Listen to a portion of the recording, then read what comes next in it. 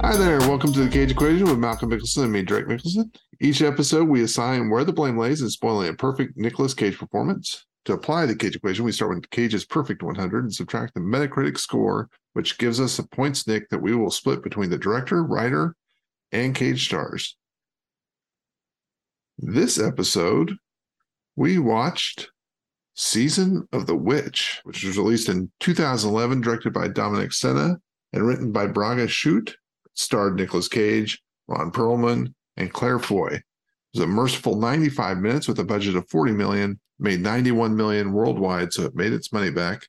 Had a Metacritic score of 28 to give us 72 points, nicked points to blame. In Season of the Witch, Nicolas Cage is Sir Beanham of Blerbrook, who is accompanied by Sir Felson, played with panache by Ron Perlman.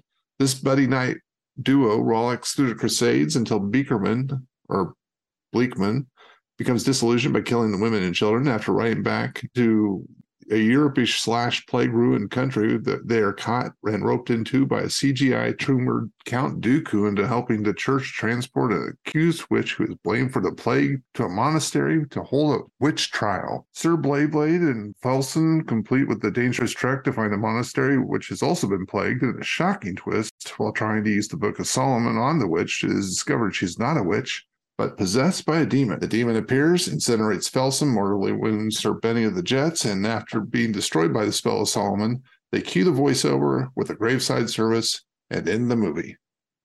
Malcolm, how did you like the movie? I liked everything where it was just Ron Perlman and Nick Cage going back and forth with their accents sometimes. Sometimes they had an accent, and sometimes Ron Perlman would talk like Yoda. I think in to try to make it seem like it was funny. But he just took on Yoda's phrasing of things. He had a smile on his face like he knew what he was doing the whole time too. They both did. They both looked like they were having the most fun. It was just him and Ron Perlman and green screen and whoever the other people were. There's like four other characters. Yeah, and nobody knew who any of them were. I looked them up and I was like, oh, these are halfway known people. I mean, Ron Perlman was great. Nicolas Cage, great. Yeah, and then the other cool part about this movie is you don't really know what the evil thing is till the end, I guess. But I think they fight zombies at one point, and then hellhounds or something. They fought wolves. I don't know. Was it zombies? I don't even think they fought zombies. They just went through the forest. I just remember someone getting shot like in the head, and then they came back to life. But there was no payoff to it because he came back to life and died immediately. I think it was supposed to make it seem like a more deadly enemy, but instead it just died. Anyways. Oh, that was when they found the mass grave. I love the fact that we saw this movie like two to 3 days ago, and once again cannot remember anything that happened in it. I told you before the show that I forgot Christopher Lee was in it, which is amazing because he's one of three people I know. I know Ulrich Thompson. I feel like I've seen that actor before. So maybe four people I know in the show. Yeah, Ulrich Thompson, and then Robert Sheehan. He's the kid, the knight, the wannabe knight. He's in Umbrella Academy. Yeah, he's hilarious in that. And then this one, once again. Oh, and then the other guy that was in there was Stephen Graham, who played was in Snatch, played Tommy in Snatch. Oh, yeah. Who had one of the thickest accents I've ever heard in any movie at all. And then he gets into this movie and has no accent at all anywhere. He's probably confused. He probably had an accent in his head and then he showed up. He's like, this is a medieval accent. And then he heard everyone else talking and said, I'm going to play it safe, I think. It reminds me of the other one ever. I mean, it was a much bigger movie than this, but Kevin Costner and Robin Hood. Yes. And they had the same problem where Kevin Costner starts off with an accent, then halfway through, I think he just said, I'm not doing this anymore. And everyone just kind of followed his, until the English King showed up as Sean Connery with a Scottish accent, which made. So the whole movie to me felt like it was just one person and then like a stand-in and a green screen. But it wasn't that. And I know it wasn't that because the CGI was so bad. I could tell every time they even green screened someone's armor. So they must all have been around each other. But if you just clipped it and played the the way everyone's speaking, you would think it's a different movie every time you press play. Yeah. And I think a lot of that happened. I mean, I think we both researched a little bit, extensive reshoots. It was funny because the guy who directed it actually did it, like went and traveled throughout Europe, like staking out all the places he wanted to do the movie in and everything else. And I mean, spent all this time to get it done, Dominic Sena. And then when he got done, they took half of it away from him anyway, and just went ahead and had, I think, Brett Ratner of Rush Hour, yes, shoot it. So yeah, you can tell it's just 100 different pieces stitched together into a Frankenstein. Do you think that they added the accents in, or that they took the accents out? I'm guessing it's obvious one director had them do one thing and the other one had them do the other. I'm guessing Brett Ratner got there and said, guys, let's just get this over with. Let's say the lines. I'm guessing he would probably be the person who would be like, let's not worry about accents. Because all the Crusade parts at the beginning, the little montage of the Crusades, there's no accents in any of them, except for the guy talking like a stereotypical like Catholic priest from that time is the voice he's doing. But no one else has anything going on. They just talk normal. So I didn't realize there was going to be like them trying to make it a period piece until I think like 20 minutes into the movie. Well, yeah, it's like 1300s too. I mean, I think historically speaking, if you were actually going to do accents, we wouldn't understand anything they said, because I think you don't have to have an accent in any of this stuff if you don't want to. And I don't think Nicolas Cage's forte is probably accents anyway, other than, of course, his famous Southern drawl. Like molasses more pouring out your mouth. So I thought Nicolas Cage did really fun. Him and Ron Perlman together would have been great. Unfortunately, at the end of the movie, spoiler alert, they're no longer with us. But how about we just make a time traveling buddy night duo going through with these two, putting like 5 movies in a row. Yeah, I don't get they used the best part of the movie. They used so little of, which was just them two talking. And I would watch that again. It was really fun for like, there's like 10 minutes, I'd say, of them talking. Yeah. And then it's over. And then it's just the awful action scene after awful action scene. Well, I don't even know if it's a awful action scene after awful action scene after awful action scene, because there's only 3. Well, yeah, that's true. After how the whole long thing, is this movie? It's an hour and a half. Okay. Have I already asked that? I think I forgot again. No. I literally went back and watched it. I was like, how long was this? Because it seemed like it was one of those movies that you were going to be like, how much longer of this we have to go? Fortunately, the movie studio who sent the second director in and said, edit this down to as little as possible. Let's get so people are in and out and they're done with it. We don't want them to have to live through any more of this than absolutely necessary.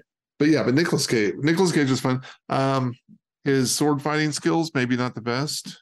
He did learn how to ride a horse though. Yeah, I think basically his entire writing thing was, once again, they're doing the green screen with him and Ron Perlman. Obviously, somebody, either they're saying on something where they're just kind of making it move, or they're literally making themselves look like they're writing in front of a green screen. You think he negotiates those things in, where he's like, oh, my character rides a horse, so you have to pay for me to ride a horse, to learn how to ride a horse now? I don't know. I'm sure he loves to do that stuff. I don't know. If I was an actor and I had a chance to ride a horse, I probably would. I'm surprised he didn't know how to already. You would think somewhere in his movie career. I can't think of him on horseback another time though. No, he hasn't done a Western and he hasn't done any other night movies. So but he's gonna do a Western. Yes. The Old Ways, I think is what it's called. Have you watched trailer for The Old Ways yet? Yeah, I did. I can't remember much. Yeah, remember? So it's like it gave me similar vibes. Like they're going for like almost where he gets pulled out like one last time from retirement, and it's going to be a grizzled old man and a young girl. Yeah, Unforgiven. Well, there's only like 3 plots in most Westerns anymore that you can do. That's fine. I'm excited for it. The mustache looks awesome. Yeah, that's another thing. I'm amazed they've never done more mustaches with Nicolas Cage. Things Nicolas Cage should be doing. This one he had kind of that, almost a little bit more than 6 o'clock shadow. He was somehow maintaining a beard length of like centimeters in medieval time. A very well manicured beard also during it, which I think there was a scene where he didn't have his beard also. Yeah, the early scenes they flashed through. I think that those first 10 minutes was supposed to cover like what 7 to 8 years if you watch the dates. But his at one point I think he has his beard still, and then like in the middle of it, I don't know, it must have been a reshoot. He just has a goatee, and then I think it goes back to a beard. I wonder what other movie he was doing at the time. Or maybe he just hates having facial hair. Or maybe he, like you were talking about the with the goatee. Maybe he had the goatee for another movie. Yeah, it's true. When did this come out? 2011. 11. Drive Angry. For some reason, I feel like you might have a goatee in that. Yeah. Seeking Justice, Trespass. Oh, he had just done Kick-Ass. Like in the same time period. But that was a mustache movie. Yeah, but I'm wondering if he they filmed it and then they did the reshoots around Kick-Ass, and he's like, "Oh, the most I can do is this. Like, I can't. I don't know." Sorcerer's Apprentice. Would they have facial hair in that? No, I don't think he did. This isn't our most interesting aside. We can. We can go. If I ever talk to him, this is the question we'll ask him about your facial hair. When you were doing reshoots, did you have to? Yeah. It's just the one question we want answered. Because we have to be closing in on being. I think the other podcast we found that watched or talked about Nicolas Cage, none of them last. None of them had the lasting power of us. No. And so I think we're now the lead podcasters about Nicolas Cage. We stuck it out, we're 2 seasons deep. It's longevity. It's not a sprint. Yeah. And we're constantly evolving. We'll never get stale. No. Not like all those other ones. I don't know where I was going with that. We can talk about whatever you want. All right. So we're to the point where we're going to probably start assigning some blame here. Do we want to start with let's start with the co-stars, because I think we're going to probably end up talking the most about the director and the writer. Yeah. Maybe it was Stephen Graham's character. One of them looks like, have you ever seen the video of Stuart Townsend or the picture of Stuart Townsend when he was supposed to play Aragorn in Lord of the Rings? Yeah. Yeah, that's what one of them looked like. That was Eckhart, I think, was the older monk, I'm guessing. Yes. He had like the same awful haircut that they had on him. Yeah, and it was an awful haircut. I don't even know what. Yeah, that was another thing you could go through is the number of haircuts that everybody had. Nicolas Cage, of course, had the feathered, longish haircut. Ron Perlman just had the Ron Perlman haircut. I don't know what that's. Yeah, Nicolas Cage looked like especially with his fur armor, he looked like Sean Bean. Yeah, he could have been. Yeah, he could have been in Game of Thrones. His armor looked awesome too. It looked like it was from Game of Thrones. His big fur thing he's riding. I think on maybe the poster for it or one of the big scenes from it. He's riding on his horse. The one problem I had was the helmet in the opening. Oh, the helmets were awful. Nicolas Cage's was off kilter, so it didn't cover his nose. And then Ron Perlman's looked like they found a helmet that was like 3 sizes too small and just kind of stuffed his head on top of it. That couldn't have been on purpose at all. No, part of it did look more like the helmets. I think it was to save money probably. But instead of going with like the stylized helmets that you see in a lot of medieval movies, it looked like some of the things I've seen in museums, like not full knights, but like their squires' helmets are kind of like shoddily made. And it looks like someone made like 100 helmets and threw them in a pile. Yeah. And said like, oh, one of them will fit you. And if it doesn't, just like make it work.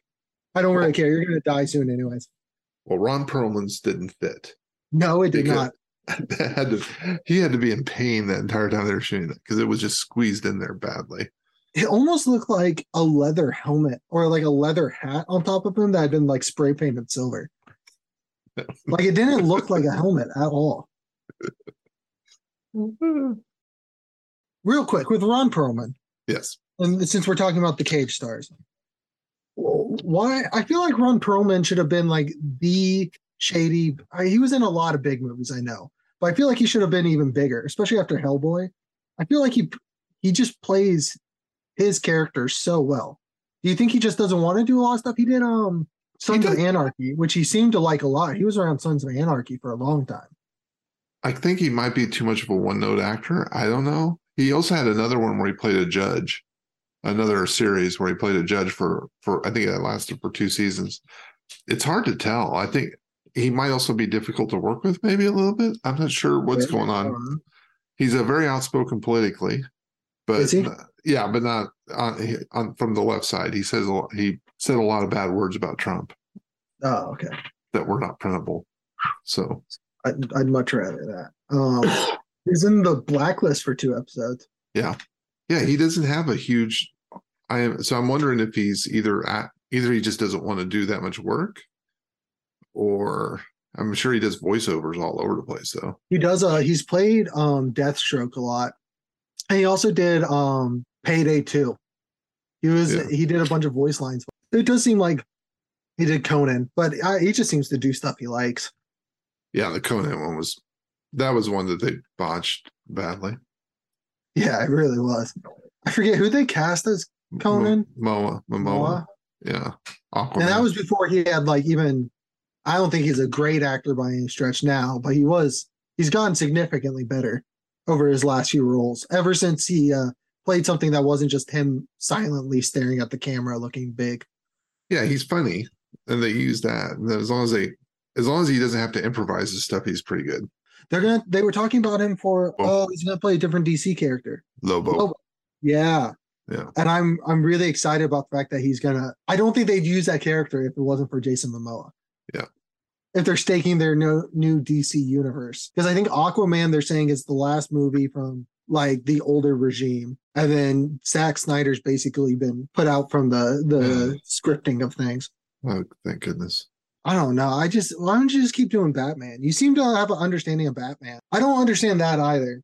Maybe Batman's so big that it has its own people over it, kind of like in Marvel does, and they didn't have the same thing for Star Wars. So Star Wars was worse. But yeah, I don't know why Batman's so much better every time. He's a better character. It's just easier to make a character with Batman because with Superman and then Aquaman is, let's face it, is a little silly. I mean, they have to spend a lot of time trying to make him look cool, and then they send him down to Atlantis, and none of that's cool at all.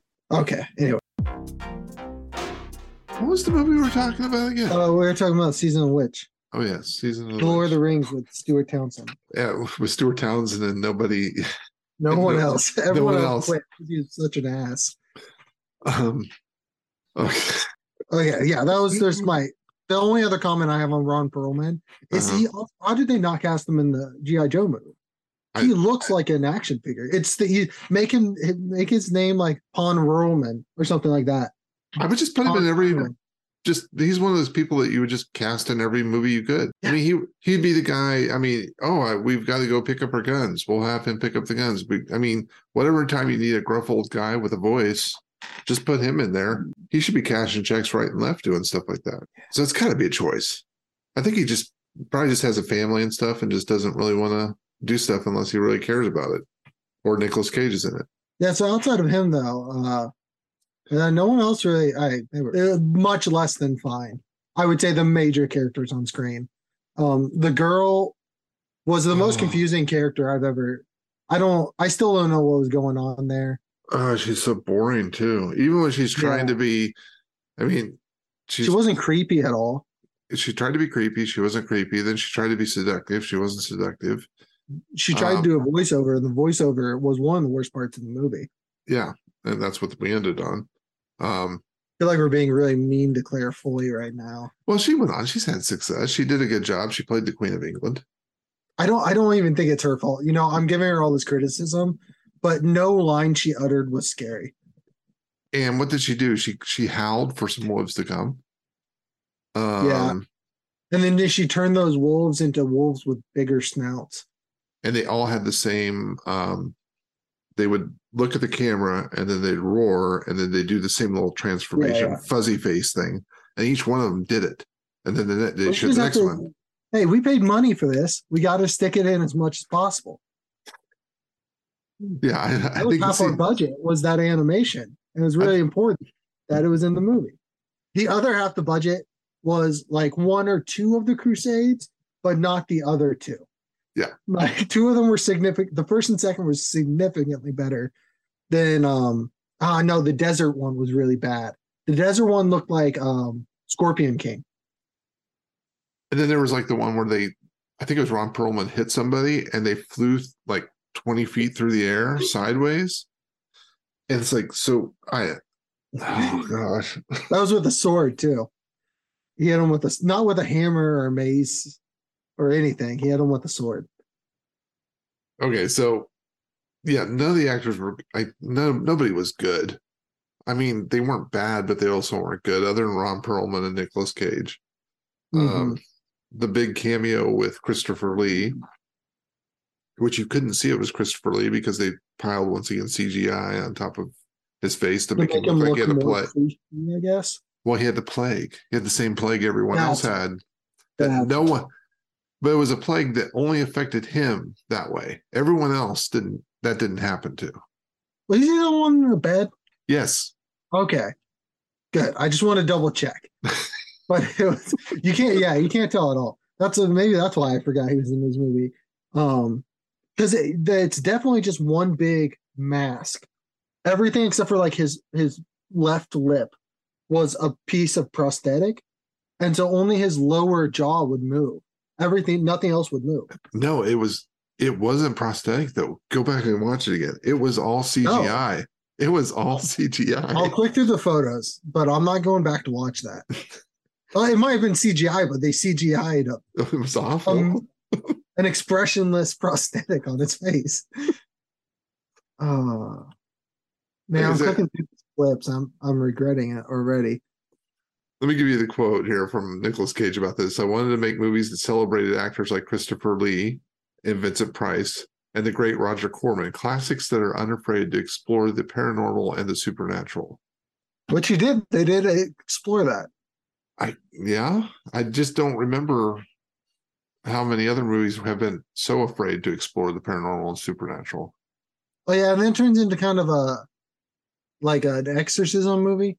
Yeah, it's weird because at the beginning, Catholic Church bad. They made me stab a child, but then the ending monologue is how the Catholic Church then goes on and saves the entire Europe. Yeah, because where they were, as far as I remember, was just Europe. I don't think there's ever any specific location in Europe. They returned to their country of Europe. It was in a forest. There was a forest and there was a mountain, and I don't remember much other than that. And a monastery on a mountain. They were in the forest for most of them. There's a desert for the Crusades. There's a forest in the mountain, and then there was a house and a bridge. There's one bridge that they used twice, I believe. And a shoreline. There was a shoreline at the beginning. Yeah. These are the highlights, by the way, in case anyone's wondering why we're talking about this. This is yes, that was the pretty best much. part. Okay, well, so that's Cage stars. Which do you want to start with, director or script? Is it the same person? No, it is not. There's the director and the scriptwriter, two different people. The scriptwriter wrote this in 2000, 11 years before it was published. Yeah. And I don't know if he's actually even really done much of anything else. Oh, wait, here he is. Yeah, because he also did the escape room movies. I actually like the escape room movies. Yeah, they were good. And he also did the Sylvester Stallone Samaritan, which I have not watched, which is on like Netflix or Prime or something like that, where he plays the old. Yeah, I'm not a big fan of that kind of movie. The old man, like vigilante justice superhero. Yeah, if you want to call them that, but I feel like it's gone further and further away from them being like kind of like flawed heroes to where they're just dislikable human beings. Yeah, it's kind of all of a takeoff of The Boys and like three other things. Anyways. So he has done a little bit, but not much. The director, however, Dominic Sena, I should say the guy, the writer was Braga Shoot. Dominic Sena has done actually some pretty good movies. California, that's with a K. That was his first one. That was with, I believe, Brad Pitt and David Duchovny or something like that. Anyway, it was a pretty good movie. Gone in 60 Seconds with Nicolas Cage. Timeless classic. Swordfish, which had John Travolta and was famous because it paid Halle Berry $1 million to be topless for exactly 10 seconds in the movie. And that was basically the only thing anybody knew about it. He's done a bunch of music videos, though. Yeah, that was where he really, Janet Jackson, Brian Adams. I would say half of the 80s was on MTV was him. It was somehow, and obviously because he's done these other things, he actually kind of knows what he's doing. He knows how to set up the camera, and yet every single shot was like the most boring thing I'd ever seen, no matter what was going on. He somehow, you don't even when think, they ride their horses, it's a still shot. Like it was so easy to even like give it a little action to it, but everything's like the camera was set. I think that was actually the reshoots, because that was all the green screen stuff. What I was always talking about, like, I think they're pretending like they're writing while they're talking to each other with the green screen behind them. And I don't know. They always talk about like directors that have these great, great eye, and they can really bring things alive and everything. And it's almost like he actually killed every single scene he was filming. He found the one angle that would make this as boring as possible.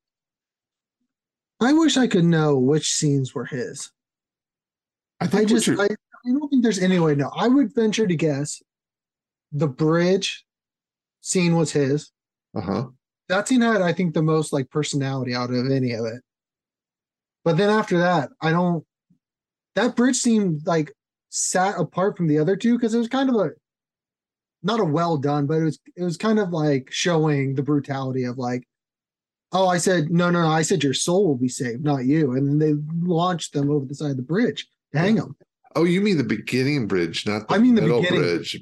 Not the middle. The wooden bridge that that is in every action movie. The beginning part was like, it was a completely different movie. It was The Exorcist, like you were saying. It was a horror movie. He was filming a horror movie, then they went back and refilmed it as an action movie and made it even worse than it was before. So I'm guessing the bridge part was probably, that first bridge was probably more what Nicolas Cage was expecting to make. Mm-hmm. And then they decided to do a buddy cop film. Which again, if they had just done that, would also have been awesome. Pick a lane. Yeah. Yeah, no, that you're right. That not the two things you want to combine. The Exorcist and a buddy cop of Nicolas Cage and Ron Perlman. No, so I think that one, I think you're right. That one came out, and because that was so weird, it didn't even belong in the finished movie.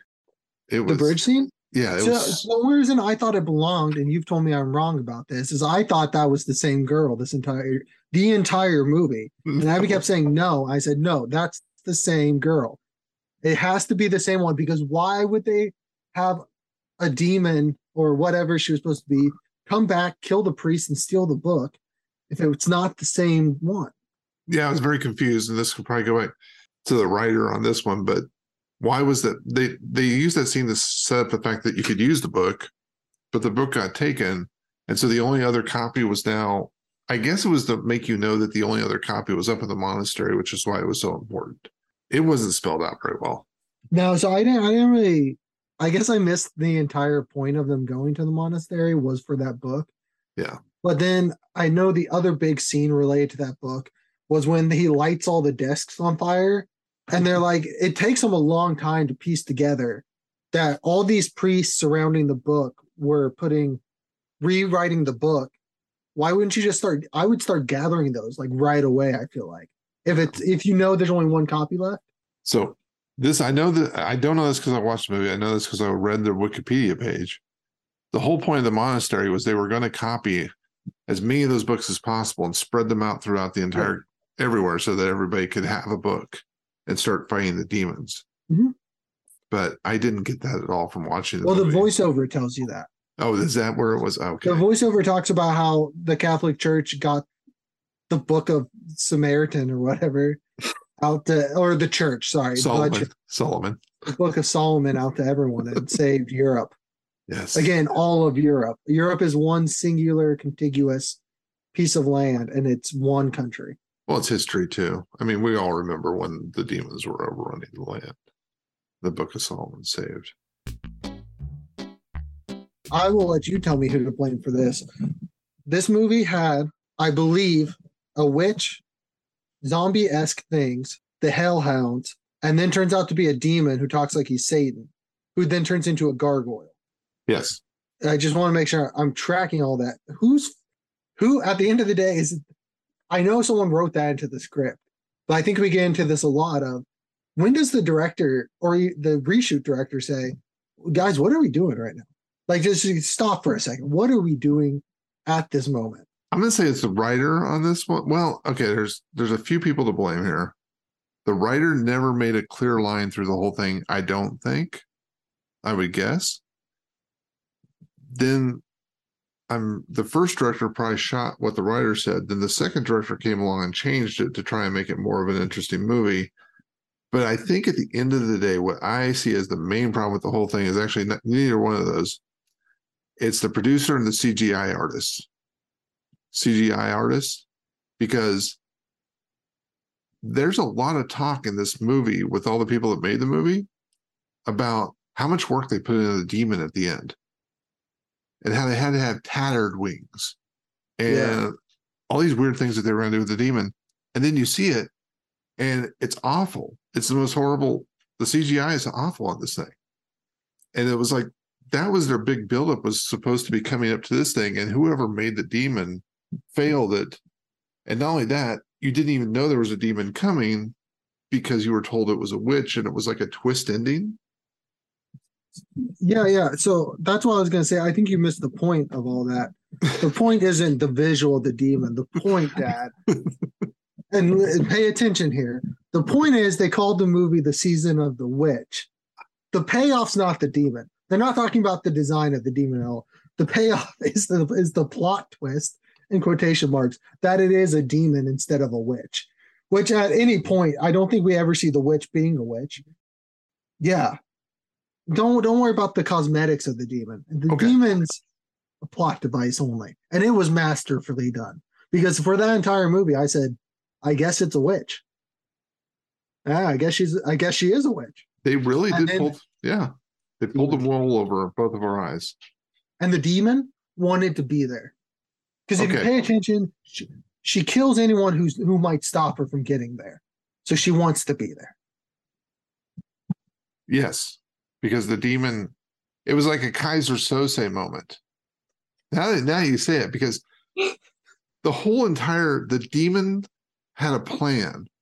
And the plan was to create the illusion of a witch so that the Catholic Church would be tricked into bringing the witch to the monastery, because they thought they had a witch, but really they had a demon who had tricked them to bringing them to the monastery so the demon could complete its plan and destroy the monastery. I think I'm moving more and more towards blaming the writers over CGI or director.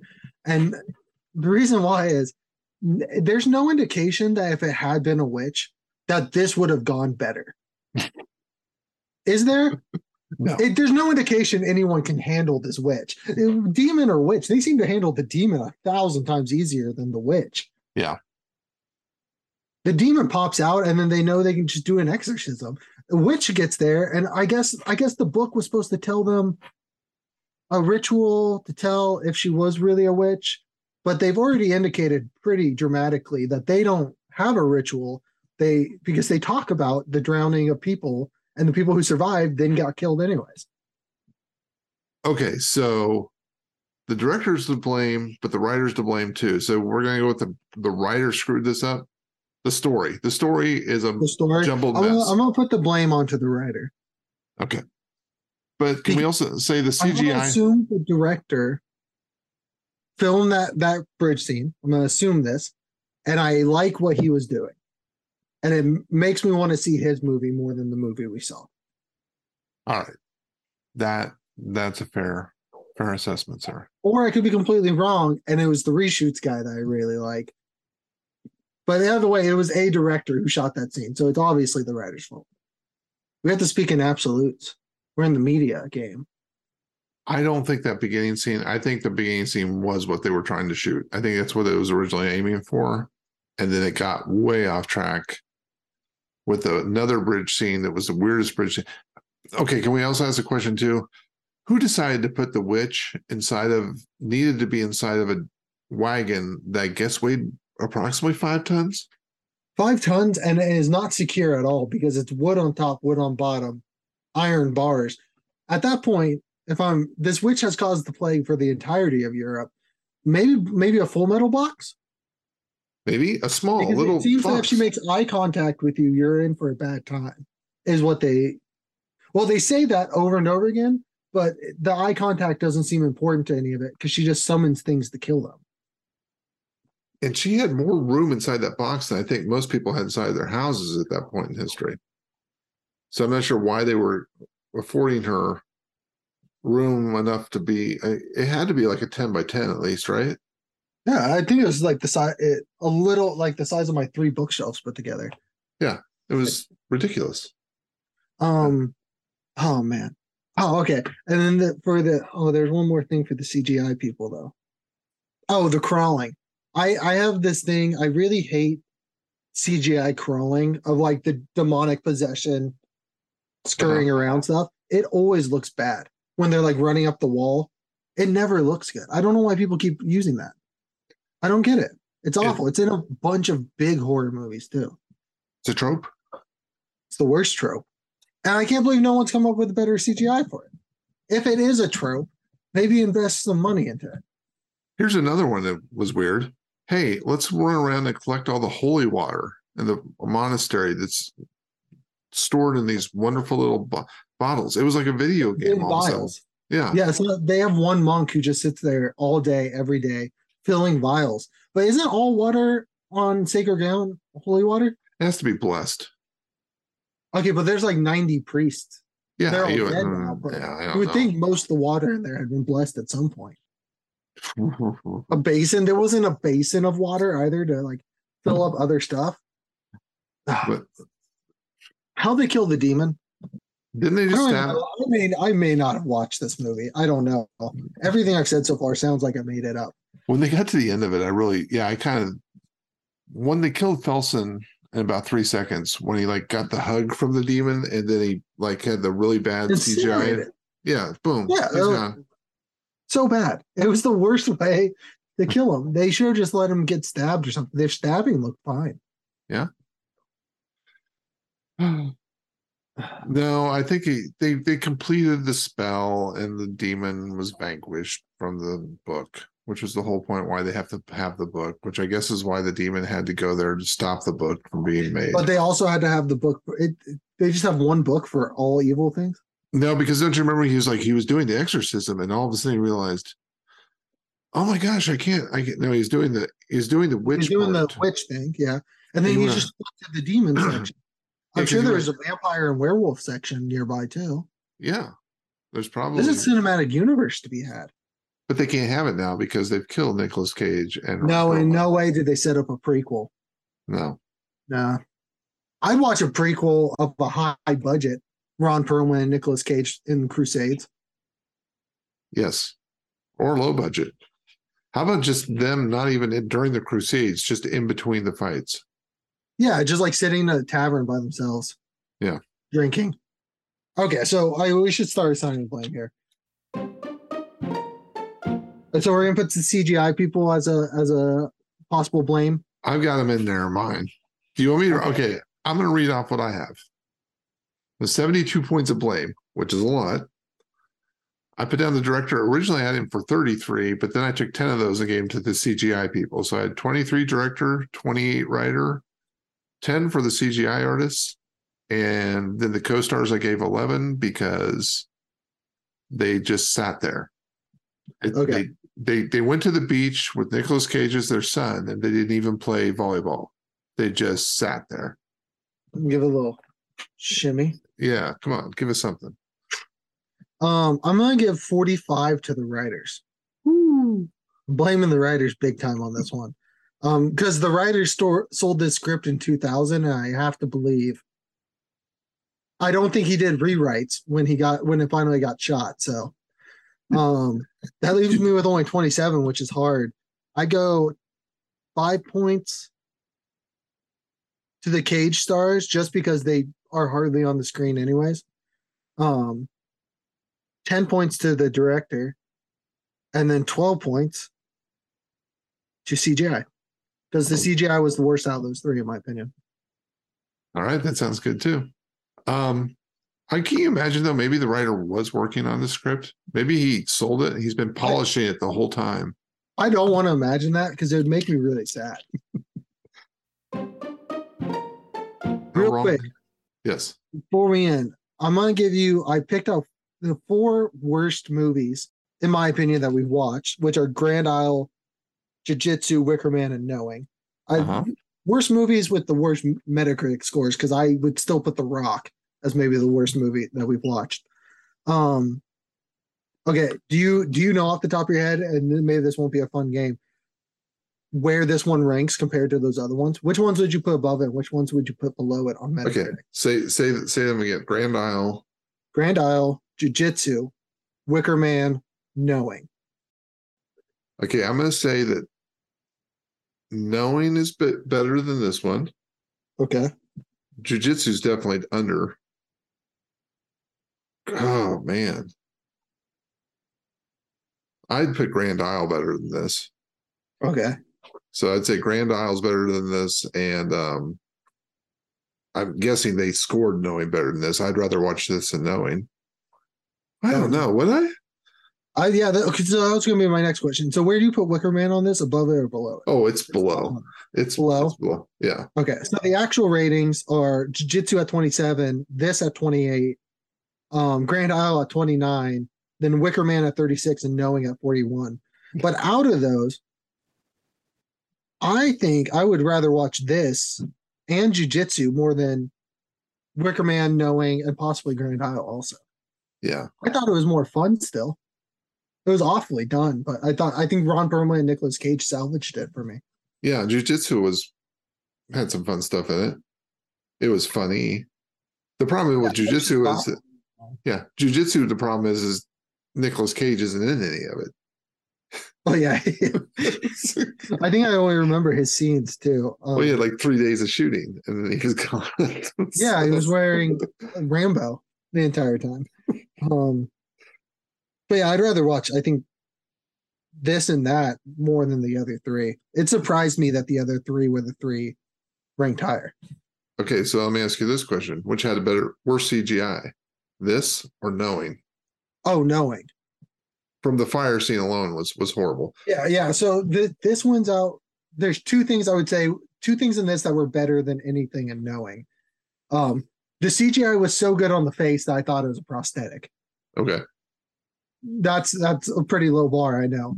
And then they did the killing really well. Like the fighting kills, the stabbing was really good. It was just everything with the monsters that looked awful. Which once again goes to the fact that I think the original director did a better job with the movie than the reshoot. They probably didn't give the reshoots any money, though. They probably just sent them out there with a camera and told them, you got 2 days. The scenario I'm imagining is his friend or someone, or like a producer or someone's like, hey, you don't have to put your name on it. We won't tell anyone. Can you please just like salvage this together so we can release it and then write it off as a loss later down the road? Yeah. Hopefully. Ugh. All right. Okay. Well, there's our rankings.